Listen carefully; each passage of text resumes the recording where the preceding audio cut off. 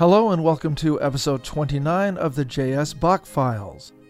I'm Terence O'Grady, and today we're going to look at a couple of cantatas from Quasimodo Geniti Sunday, the first Sunday after Easter. These two cantatas have the reputation of being among Bach's greatest, and they both represent a further development of the Easter message, although the perspectives taken are somewhat different. We'll begin with Cantata BWV 67, titled in English translation, Hold in Remembrance Jesus Christ. It was composed and first performed in Leipzig in 1724. The opening chorus is in A major in duple meter, and the text, keeping as usual the translation of Francis Brown from the BachCantatas.com website, is, Keep in memory Jesus Christ, who has risen from the dead, from 2 Timothy chapter 2, verse 8. But as usual, there is an introductory orchestral ritornello, which introduces some of the thematic material which the choral voices will later exploit. The flute and strings open the movement with a harmonized triadic figure outlining the tonic chord, against a more active counter-melody in the two oboes and a descending continuo bass line. A fourth and very important thematic element is added by the horn, who begins in direct anticipation of the choral entry with a sustained tonic against all of this, a held note for over 2 bars that suggests the holding of Christ's memory. It goes on to preview the opening choral phrase, which is drawn from the first line of the chorale titled in translation, O Innocent Lamb of God, an early Lutheran hymn attributed to Nicolaus Decius. The horn then moves on to set up a series of embellished suspensions against the strings and bass line, after which it passes to a series of undulating eighth notes in emulation of the string's earlier passage. So, there's a lot going on in the opening 16-bar ritornello.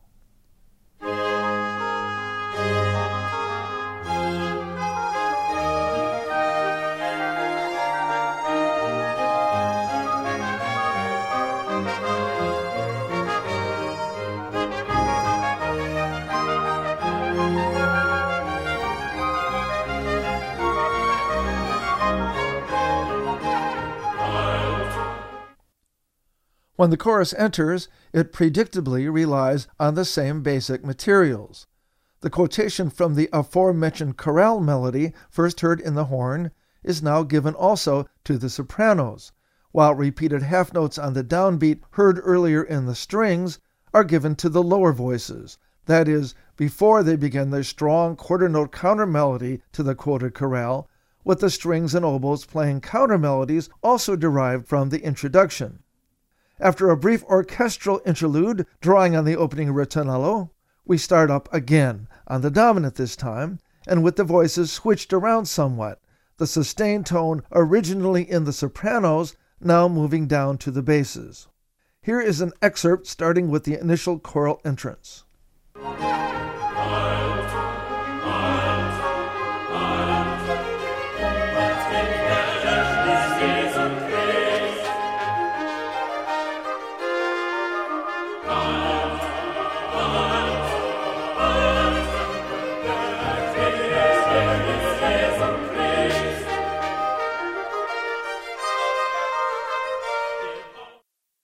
We're by no means done with quoting the O Innocent Lamb of God chorale melody from this point.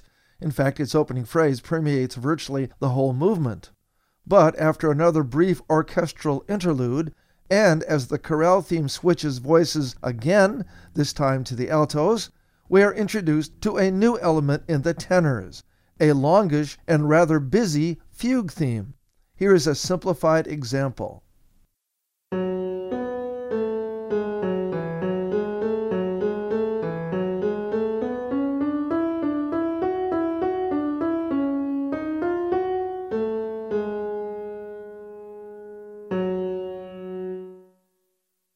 I called it a fugue theme, but what follows is not really a fugue.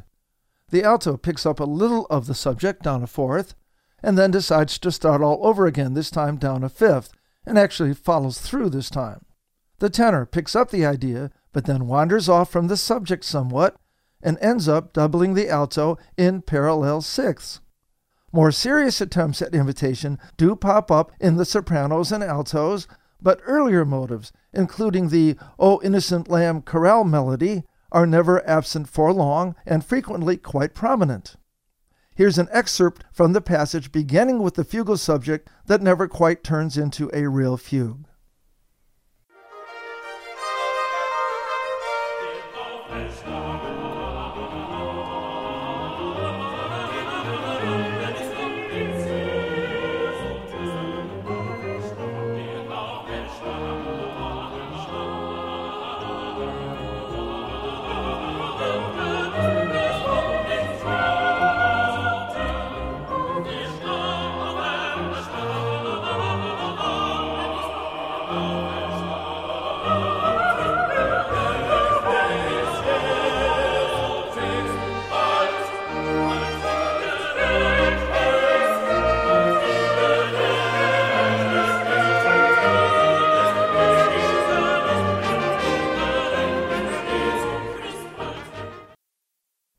Although we encounter new keys as we continue, including a surprising and brief stop-off at distant keys such as G-sharp major, and new, more homophonically based sections, which you heard a little glimpse of near the end of my excerpt, there are also clear returns to the original thematic ideas, including the chorale quotation in more familiar keys.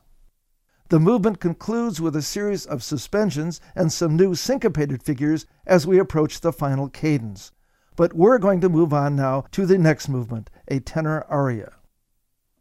The text for the tenor aria is perhaps less optimistic than one might expect, given we're only a week away from the celebration of Easter. My Jesus is arisen, so what still frightens me? My faith knows that my Savior is victorious, yet still my heart feels strife and battle. My salvation, appear then. The text by itself seems to suggest a level of insecurity here, but as Julian Mincham, the excellent commentator on the BachCantatas.com website, states, one might interpret this as the heart versus head contradiction. Knowing and feeling are not the same thing. But of course, we are not presented simply with the text, but with the musical setting of the text as well. How will Bach comment on the text through his music? The opening instrumental ritornello presents us with what appears to be a very confident, almost cheerful melody, with a quick little 16th note ascending scale fragment on the third beat of the first measure, probably being its most distinctive feature. It seems, in fact, even to hint at the lighter galant style found in some secular cantatas and sometimes in even more formidable sacred works, especially the gently syncopated rhythms and trill found in bar 2. The third measure is a variant of the first, now having veered into F-sharp minor, and the fourth reproduces the third, now briefly in C-sharp minor. But by the fifth measure, we're back in major key territory, heading back to the original tonic, and the last two measures of the ritornello recapture the almost light-hearted galant spirit of the first two.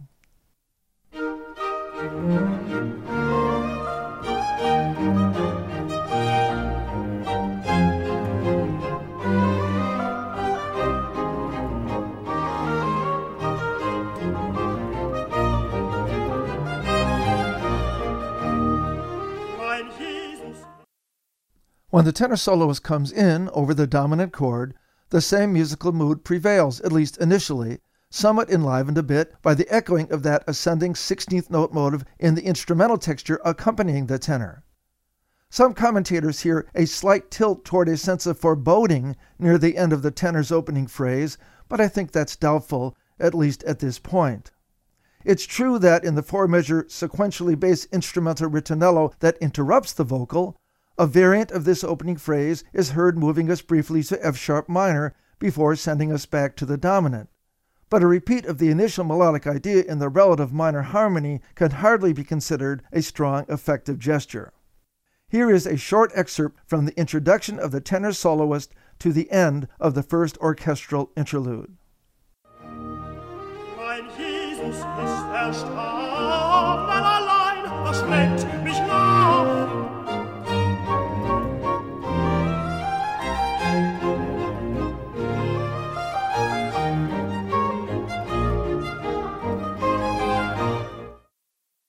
The tenor returns back in E major, quoting the first two bars of its original theme, but now goes on to develop the motive from the second bar, quoting along the way the gallant-sounding fifth bar of the opening ritornello in the process. During this process, we're moving toward the key of B major, and there's not much evidence at this point of anything but confidence on the tenor's part. Up to this point, one would have to suggest that the answer to the question, "What still frightens me?" or, in some translations, "What should I fear?" is apparently not much of anything. The next instrumental ritornello basically replicates the first in the new key of B major, and we then encounter the next section of the aria with a new text. My faith knows that my Savior is victorious, yet still my heart feels strife and battle. My salvation appear then. The text seems to suggest that the degree of tension in the music will also increase, and to some extent it does. We hear a new melodic idea in the tenor line, except, typically for Bach, it isn't completely new. The original theme in the opening ritornello had opened after an eighth note upbeat with a series of eighth notes which drop down a fourth from the first note to the second. The first measure of this new tenor melody simply replaces the drop of a fourth with the drop of a major sixth. The rest of the measure mimics the original rhythmic pattern perfectly, while the melodic contour could be heard as a free inversion of the original theme. Here is the tenor's third entrance with its somewhat new idea, all the way through to and including the next brief instrumental ritornello. Mein Glaube kennt des Heiland Sieg, doch fühlt mein Herz Streit und Krieg. Mein Heil erscheine doch, mein Heil erscheine doch, mein Heil erscheine doch. Mein Glaube kennt des Heiland Sieg, doch fühlt mein Herz Streit und Krieg. Mein Heil erscheine doch, mein Heil erscheine doch.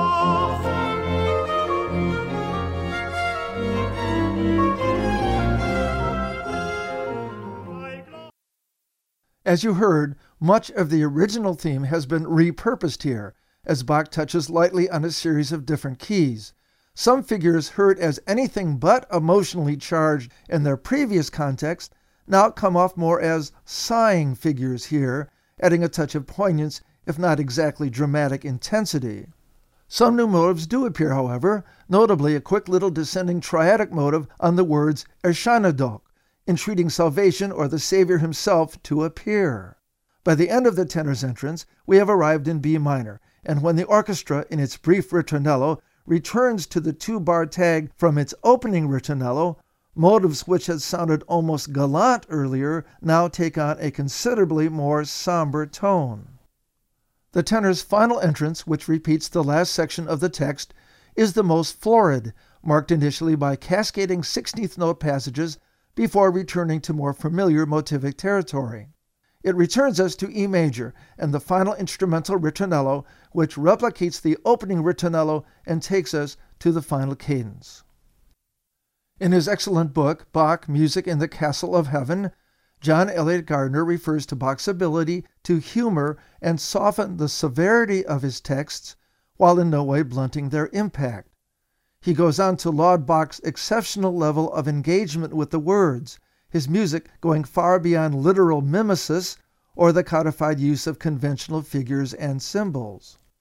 The point is an excellent one, since on the one hand, we know how skilled Bach was at word painting, a point made in some of these episodes and frequently elsewhere as well.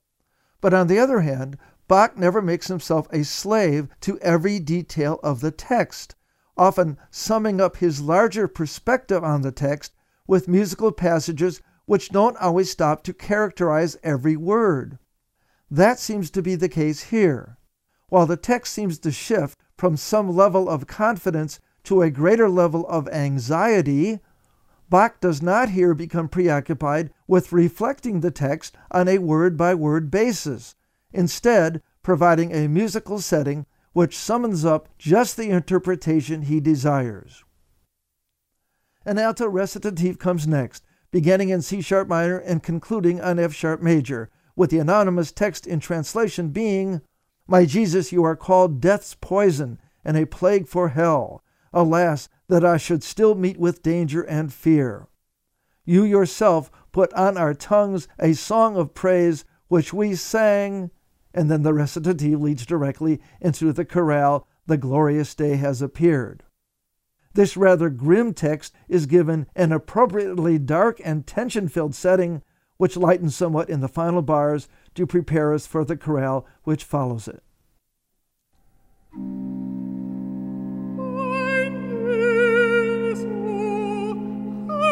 Du des Todes Gift und eine Pestilenz der Hölle. Ach, dass mich noch Gefahr und Schrecken trifft.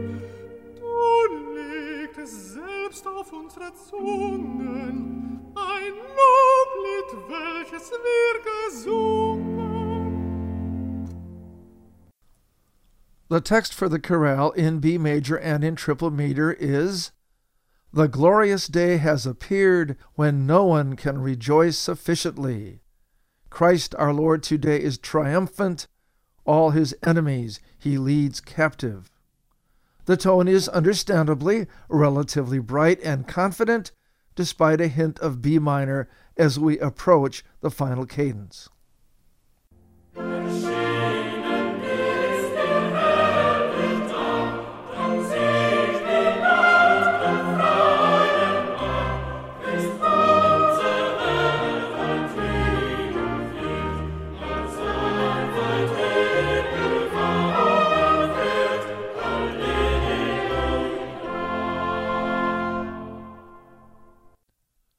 But the mood for this cantata can, and often does, change from movement to movement, as in the long alto recitative which follows immediately, beginning on a surprising dominant seventh chord on G sharp.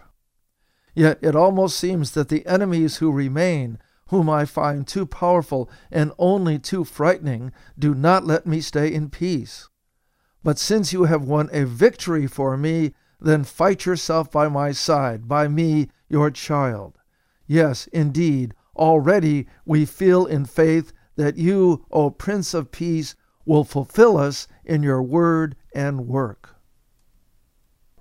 Doch scheinet fast, dass mich der feine Rest, den ich zu groß und allzu schrecklich finde, nicht ruhig bleiben lässt.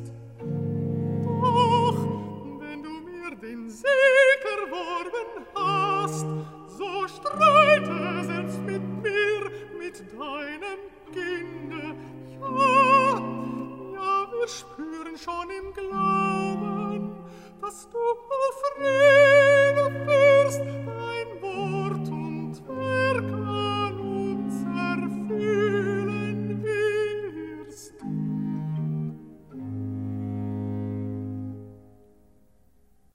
Again, there are some dramatic gestures here, some large leaps into dissonance, as for example when the alto refers to finding enemies too powerful and too frightening. But the music softens and becomes less erratic when the text seems to suggest it.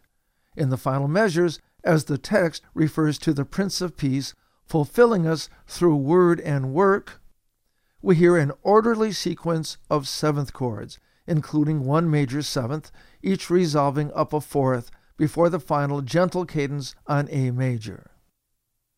The recitative is followed by a long and somewhat complex choral movement in A major.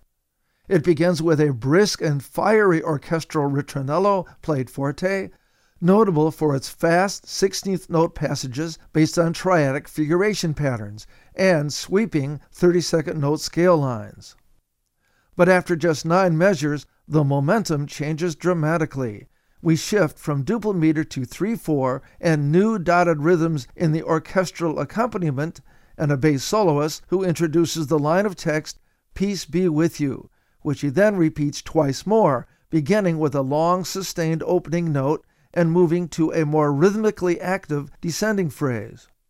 After the bass line shifts up a half step, the bass soloist moves up a third and sings a variant of that phrase, now heading toward the dominant E major. Then, dropping a fifth, he introduces another variant, ending on a long sustained note, as the harmonies supporting the line move back and forth between dominant and tonic. Let's hear that much.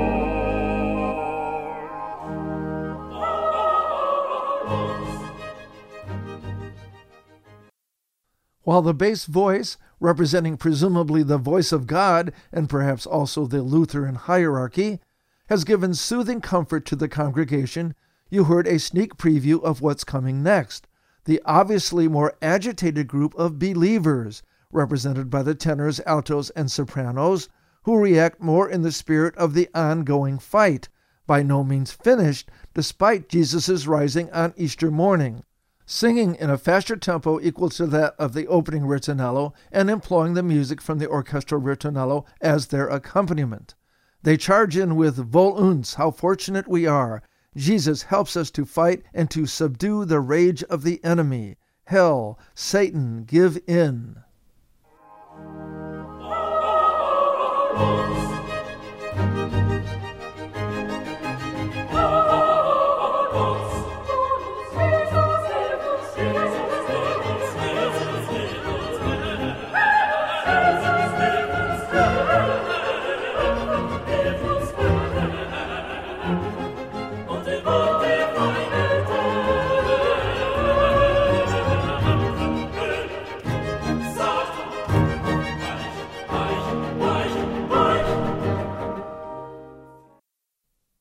As you could hear, the orchestral part is not an exact duplication of the ritornello, at least not initially. In the second bar, the accompaniment leaves the fourth beat of the measure open to be filled by the chorus's short but enthusiastic interjection of Wohl uns. The orchestra then begins again, and at that point does virtually replicate the entire ritornello, including the sweeping 30-second note scales.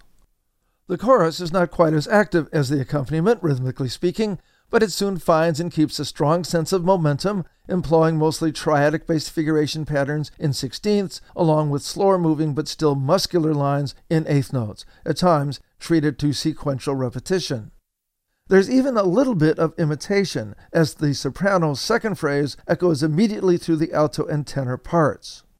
And when Satan is referenced by name, the longer phrases are clipped off, as if to emphasize the point.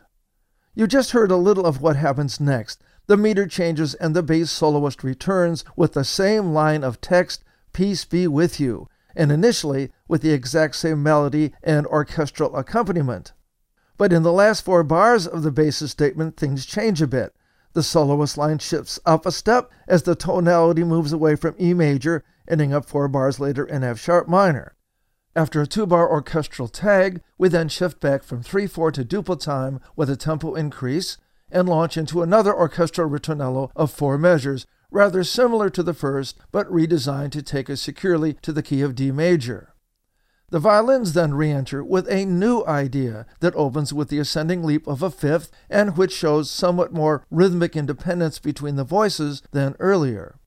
The alto enters first, with soprano and tenor jumping in with a fragment of imitation, but the text is different as well.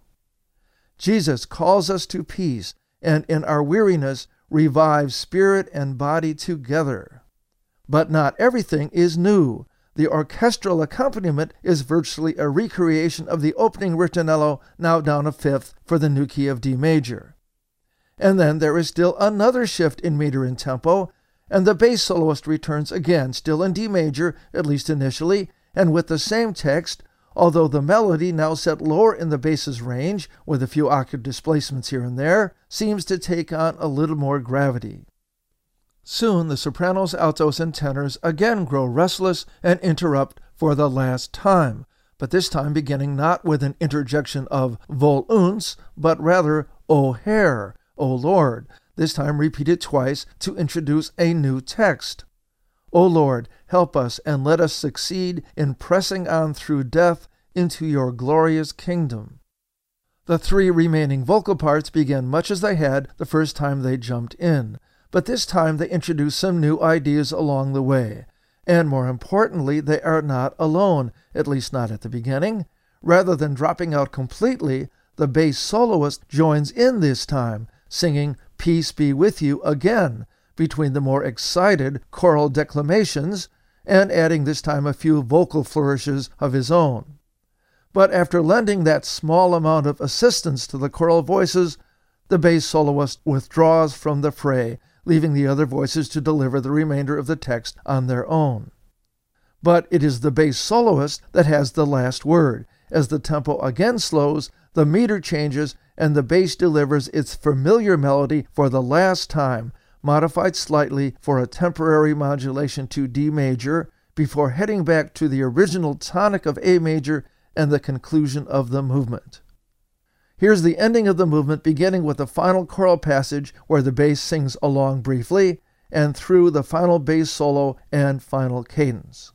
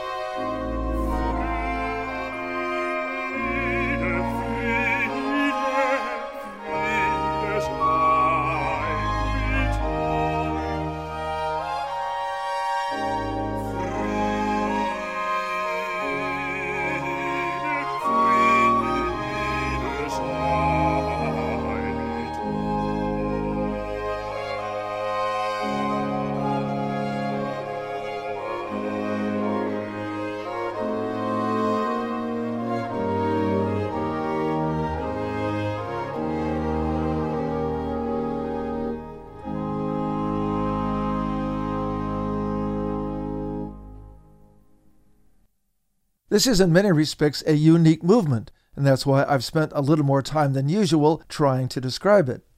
It's not as if Bach or other composers had never interjected solo passages within a choral movement before, although it's a real question whether this is a choral movement with solo interjections or a bass solo with choral interjections.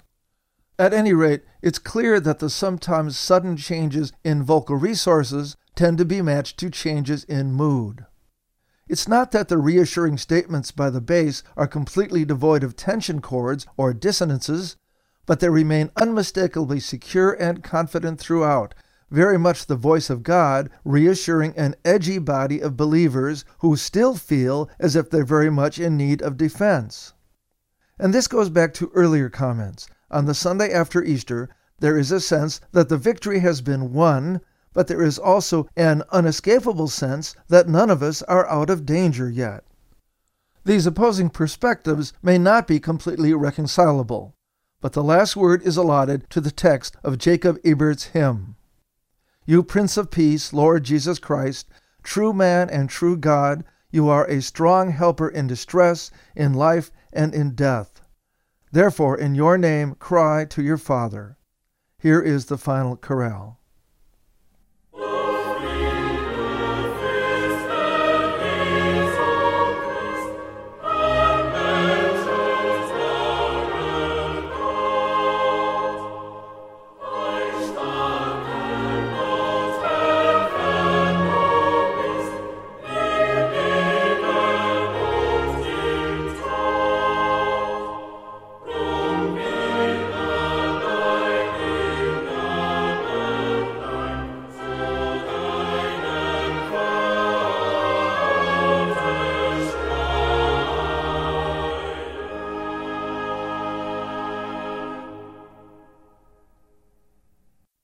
The next cantata we're going to look at is BWV 42, in English translation, On the Evening of the Same Sabbath. It was also composed for the first Sunday after Easter in Leipzig, this time a year later in 1725. As in the previous cantata, some of the movements employ biblical texts, others draw from chorales, and others are considered anonymous, although various names have been suggested for their authorship, even Bach himself. Craig Smith, in one of his always perceptive commentaries from the BachCantatas.com website, refers to the work as one of the gigantic masterpieces of the genre, and goes on to say that in these cantatas composed for the period after Easter, there are two tasks for the composer. The meaning and sense of Easter must permeate the work, and at the same time, the very real fear and sense of what happens next must dominate. There's little fearful about the outstanding opening orchestral sinfonia in D major and duple meter, a work which, because of its quality and also because of historical probabilities, is often thought to have been based on an earlier concerto movement. The opening melody for the first ritornello, presented by the violins, might well be described as figuration-based in part because of the many repeated patterns, but it is a very fine melody nevertheless, making use of stepwise ascending motives along with triadic-based ones, along with a key and very noticeable motive consisting of large descending leaps of a sixth heard in bars 3 and 4. Although the overall melody is somewhat repetitive, the effect is largely softened by the smoothly flowing harmonies beneath it. Here is a simplified example of the entire melody, which I'm going to refer to as thematic idea number 1.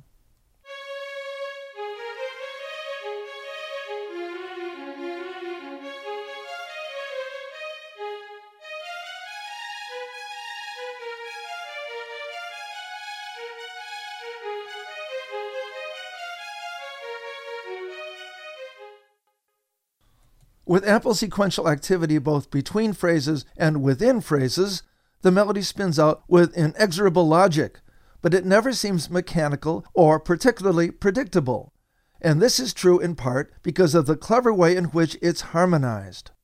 Not that its harmony is strikingly novel, far from it, but there's a wonderful sense of motion and a clear sense of direction behind it from the very beginning.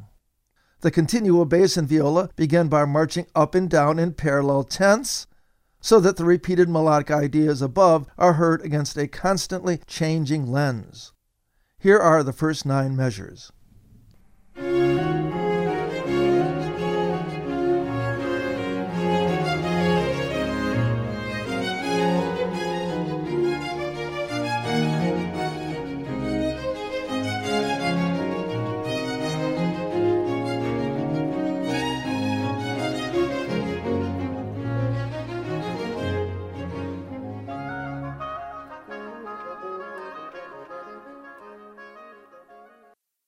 As you heard in the end of my example, after the violins have presented the melody, the oboes and bassoon then take it up, sounding very much like a solo group or concertino group. They present a new idea, although one clearly related to the opening ritornello theme. Still in the key of D major, this new idea begins with a descending undulation down from F sharp, the third of the chord, and then passes to a distinctive descending fourth, which it repeats a couple of beats later. The oboes here are often moving in parallel sixths, with the bassoon echoing their motives. Here is a simplified version of this new melody, the whole of which we're going to refer to as thematic idea number 2.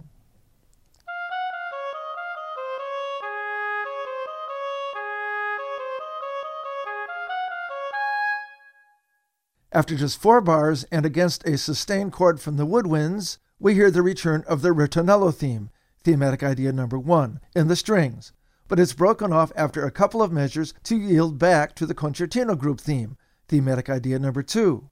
But this also is short-lived, and a longer version of the ritornello theme then takes control for 4 bars. But it too is then cut off with the entrance of the concertino group again, the 2 oboes and bassoon. But this time they enter it with a variant, not of thematic idea number 2, the one originally associated with them, but with thematic idea number 1. This is the sort of thing we've seen in several other Bach concertos. We hear a back and forth between the 2 sonorities, the whole orchestra dominated by the violins, and the smaller concertino group, featuring in this case 2 oboes and a bassoon. But we also hear a back and forth between the 2 main thematic ideas, not always played by the original group associated with them.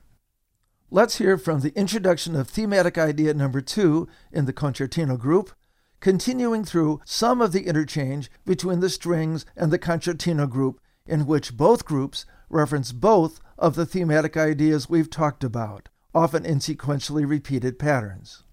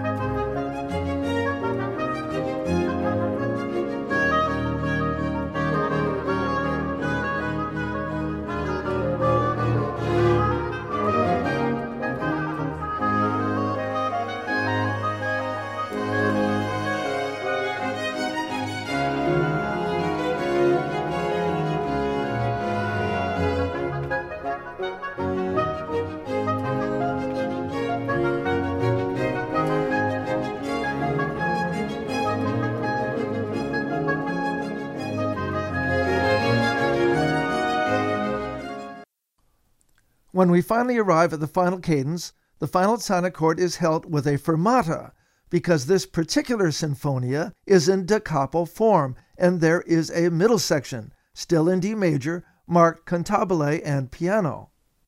Against lively figuration patterns in the strings, the first oboe offers up a long breathed melody characterized by sustained tones interrupted by flurries of 16th notes, supported by the bassoon which answers in kind. After 4 bars, the second oboe replaces the first, with an equally expressive melody that moves a little farther afield tonally, ending up in B minor. At that point, both oboes and the bassoon combine in a more rhythmically active flow of 16th notes, based loosely on the first 4 notes of the ritornello theme, the bassoon actually engaging in imitation at the octave. Soon the strings take center stage with the familiar ritornello theme, also known as thematic idea number 1, sounding rather different now in a minor key. But the oboes and bassoon jump back in quickly, seizing upon the first 3 notes of the ritornello theme and tossing them and similar motives back and forth in an ascending pattern. We then encounter a familiar pattern in Bach, a series of descending suspensions in the oboes and bassoon against triadic arpeggio patterns in the strings, which, no surprise, are also drawn from the ritornello. As we continue on our way, the original concertino theme also enters the mix, and then, after further references to both of the main thematic ideas by both of the instrumental groups, the tempo slows to adagio, we cadence in F sharp minor, and the da capo takes us back to repeat the first section. Here is the beginning of the middle section.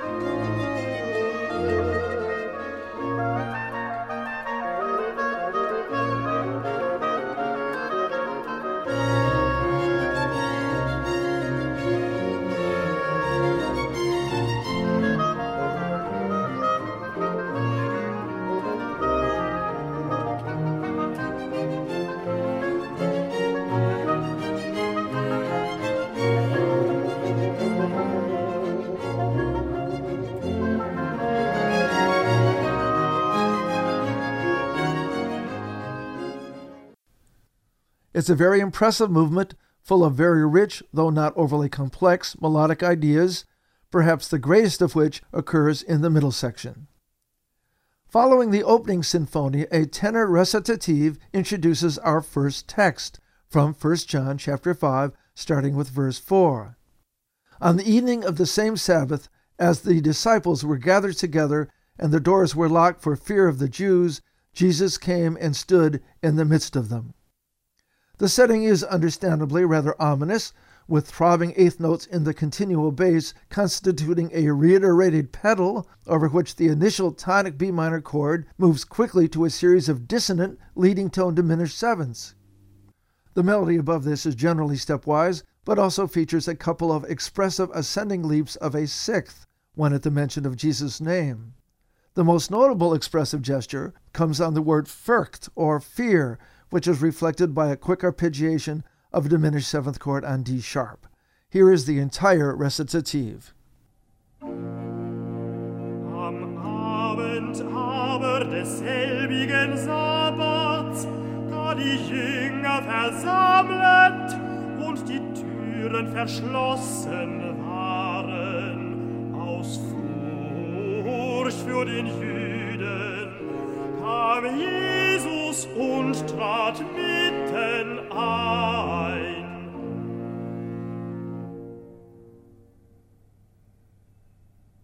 Whereas the recitative had shifted the mood from the confident and expressly lyrical tone of the opening bars of the sinfonia to one of rather dark uncertainty, the alto aria which follows returns to a much more soothing and reassuring tone, employing the text, "Where two or three are gathered together in Jesus' beloved name, then Jesus appears in the midst of them and says to them, Amen."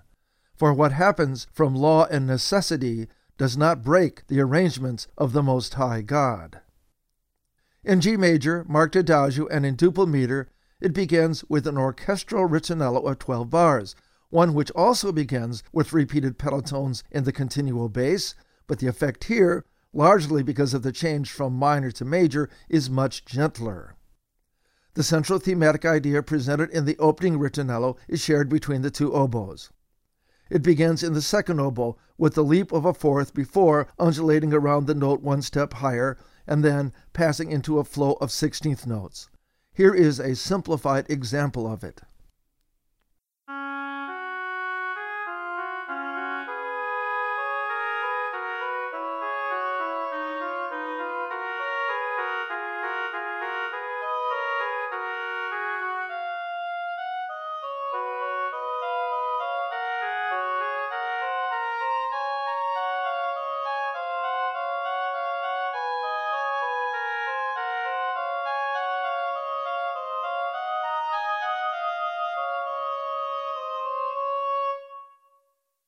You notice that the first oboe answers right away, but with a slightly different motive, leaping up a seventh rather than a fourth, and eventually also breaking into a flow of 16th notes, sometimes in thirds with the second oboe.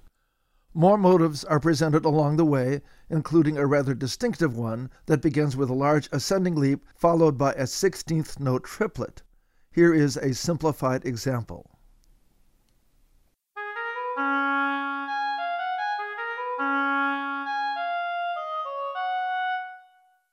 Okay, now let's hear the entire ritornello.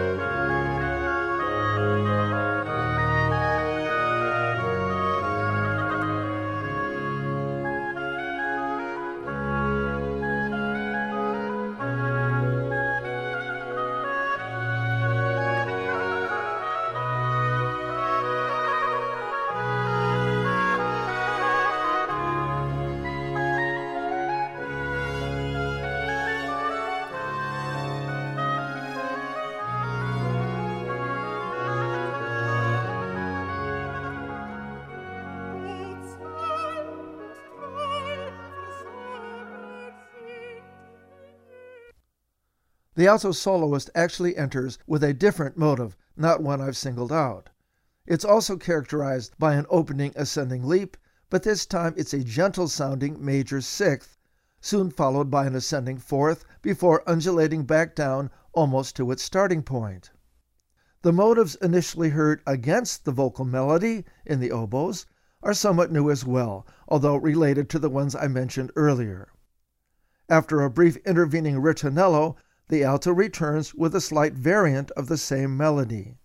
The harmony and melody remain reassuring and composed, with the melody actually becoming rather florid at times, with long melismas of 30-second notes. After another brief ritornello, the first line of text is again repeated with a somewhat new melodic idea while we flirt with new tonal centers. After more florid embellishments, another ritornello takes us to a cadence on G major and the start of the middle section of this da capo aria. Let's hear an excerpt from the entrance of the alto.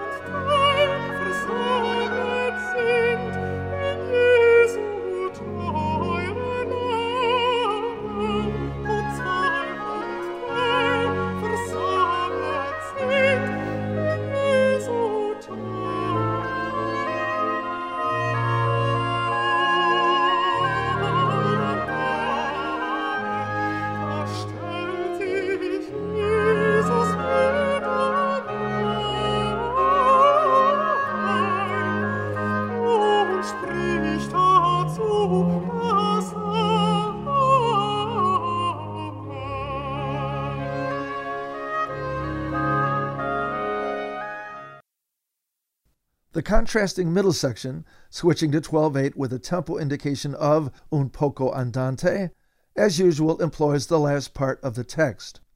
For what happens from love and necessity does not break the arrangements of the Most High God. The rich and relatively gentle sonorities of the first section here give way to a much more stripped-down sonority provided by the continuo alone, with the bassoon doubling the continuo bass. But if the sonority is less rich, the level of harmonic activity actually increases. The key of G major is undermined quickly as we head first to A minor and then stop off at both F major and D minor before heading back to A minor. The melody also shifts gears constantly, although it does make use of some stabilizing sequential repetition. And there is some notable word painting. The reference to the arrangements or orderings of the Most High God is provided with an elaborate melismatic flourish on each repetition.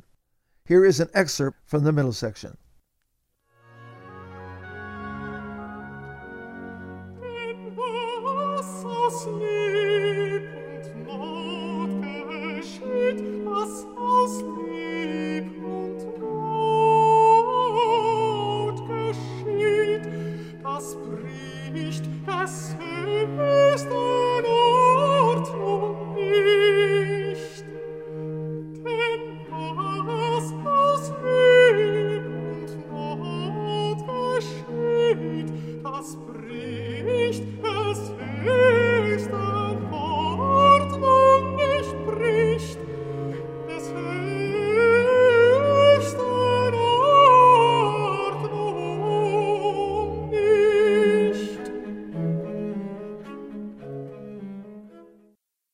The da capo sign then sends us back to repeat the first section and conclude the aria. The next movement is marked as a chorale and is based on the text of a hymn by Jacob Fabricus, the title in English translation, "Do Not Lose Heart, O My Dear Little Flock," although Bach does not make use of the melody associated with that hymn. The text is, "Do not lose heart, O my dear little flock, even if your enemies intend to destroy you completely and seek your downfall, so that you are really distressed and fearful. This will not last long." Bach sets the text as a duet for soprano and tenor in B minor in 3/4 time, accompanied by continuo, with the bassoon and cello providing an elaborate descending ostinato pattern marked by a series of distinctive rising half steps at the end of each measure. When the voices enter, the tenor begins and the soprano enters halfway through the next measure.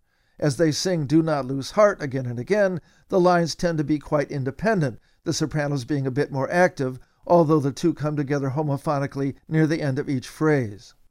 Craig Smith calls these lines jagged and awkward, and while I would not go quite that far, they don't seem to be a reassuring or even convincing embodiment of the first line of the text. It's true that once we arrive at the phrase "my dear little flock," the voices do come together in warmer-sounding parallel sixths, but this more comfortable gesture is short-lived. As we continue on to the text, "Even if your enemies intend to destroy you completely," we move back to D major, and the tenor introduces a new melodic idea, which is then taken up by the soprano a fifth higher. The word "verstoren," to destroy, is emphasized with an elaborate melisma by the tenor, duly imitated a bar later by the soprano. The imitation doesn't last long, though, and the two soloists soon lapse into trading similar phrases back and forth for a while, before once again shifting back into homophonic mode to finish off the section in F-sharp minor. Let's hear it that far.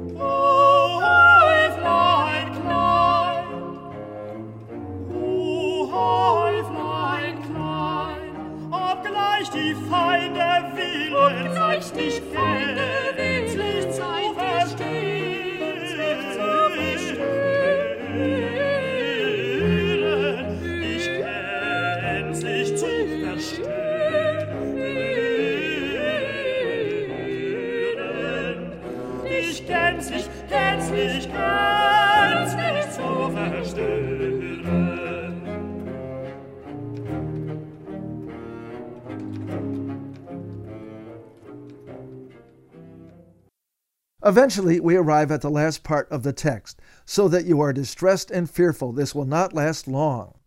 Bach does not sugarcoat the potential struggles that lie ahead.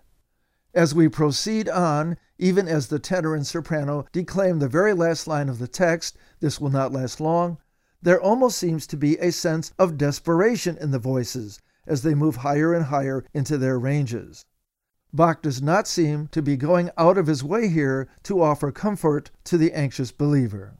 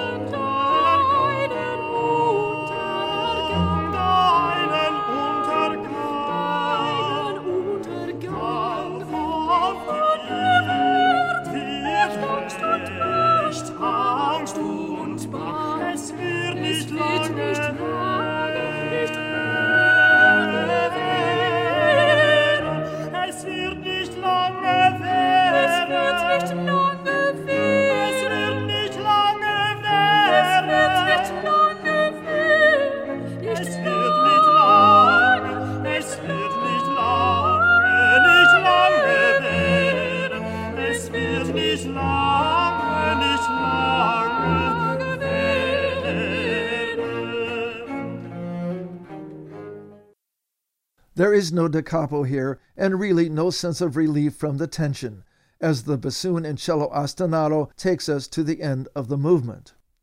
But the bass recitative that follows picks up on the theme that God will stand by the believers in time of danger, with the text. An excellent example of this can be seen in what happened in Jerusalem. For when the disciples had gathered together in dark shadows for fear of the Jews, then my Savior came into the midst of them, as witness that he will be the protection of his church. Therefore, let his enemies rage. Of course, texts such as this one have come in quite understandably for a lot of criticism in the modern period. The reference to the fear of the Jews is doubly peculiar, of course, since everyone in the upper room was in fact themselves Jewish, as a number of commentators have pointed out. But of course, these texts were put together in the aftermath of the by no means forgotten 30 Years' War, a period in which the tendency to still see enemies lurking everywhere was rampant. The melody is typical of Bach's recitatives, perhaps its most dramatic touch coming at the conclusion, where the words, "Let the enemies rage," are repeated twice with a brief quickening of the tempo and an interjection from the bassoon and continuo bass. Man kann hiervon ein schön Exempel sehen, an dem, was zu Jerusalem geschehen. Denn da die Jünger sich versammelt hatten in finstern Schatten, aus Furcht vor denen Juden, so trat mein Heiland mitten ein zum Zeugnis, dass seiner Kirche Schutz will sein. Drum lasst die Feinde wüten, lasst die Feinde wüten.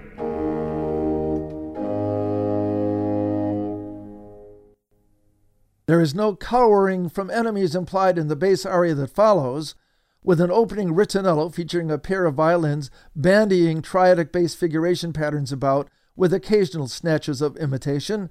The mood is affirmative and confident right from the beginning. It becomes even more so with the entrance of the bass soloist, who sings, "Jesus is a shield for his people when persecution strikes them. For them the sun must shine," with the words written in gold, "Jesus is a shield for his people when persecution strikes them." And the bass's melody line is every bit as bold and confident, beginning with the opening descent and then rapid ascent up the tonic chord of A major, and continuing through some virtuosic passages of 16th notes at the reference to persecution striking.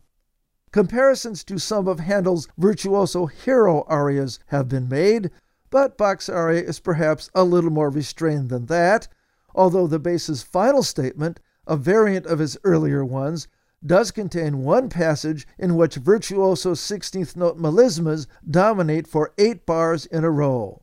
Here is the beginning of the aria.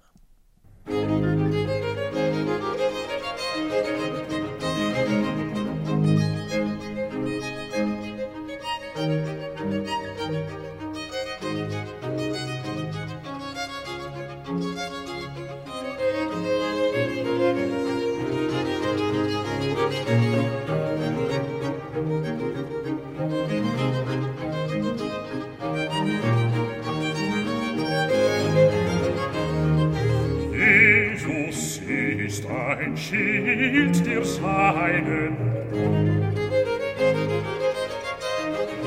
Jesus ist ein Schild der Seinen, ein Schild der Seinen, wenn sie die Verfolgung trifft. Jesus ist ein Schild der Seinen, wenn sie die Verfolgung trifft. Jesus ist ein Schild der Seinen, wenn sie die Verfolgung trifft.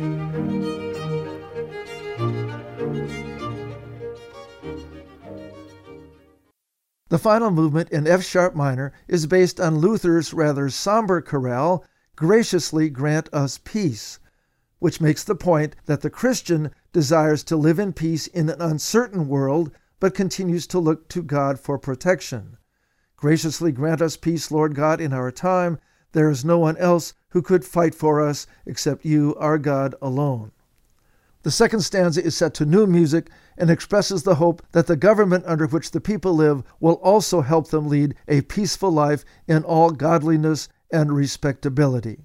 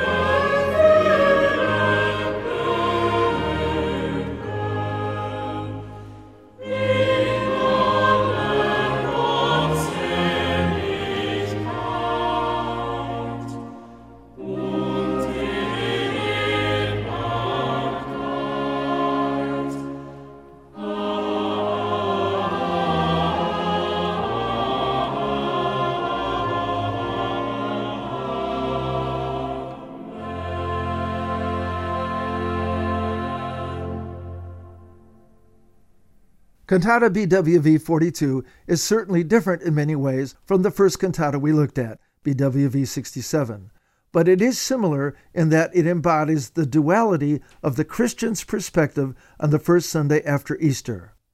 The victory over death has been won, but the Christian still faces very real uncertainties and fears and requires the protection of his God.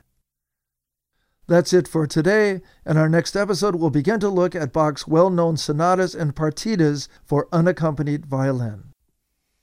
And, by the way, if you're interested in late 18th and early 19th century music, and in particular the music of Beethoven, you might want to check out The Beethoven Files, a recently launched podcast series, something of a companion to this one, that is available on Apple Podcasts and Stitcher, and presumably other places in the future.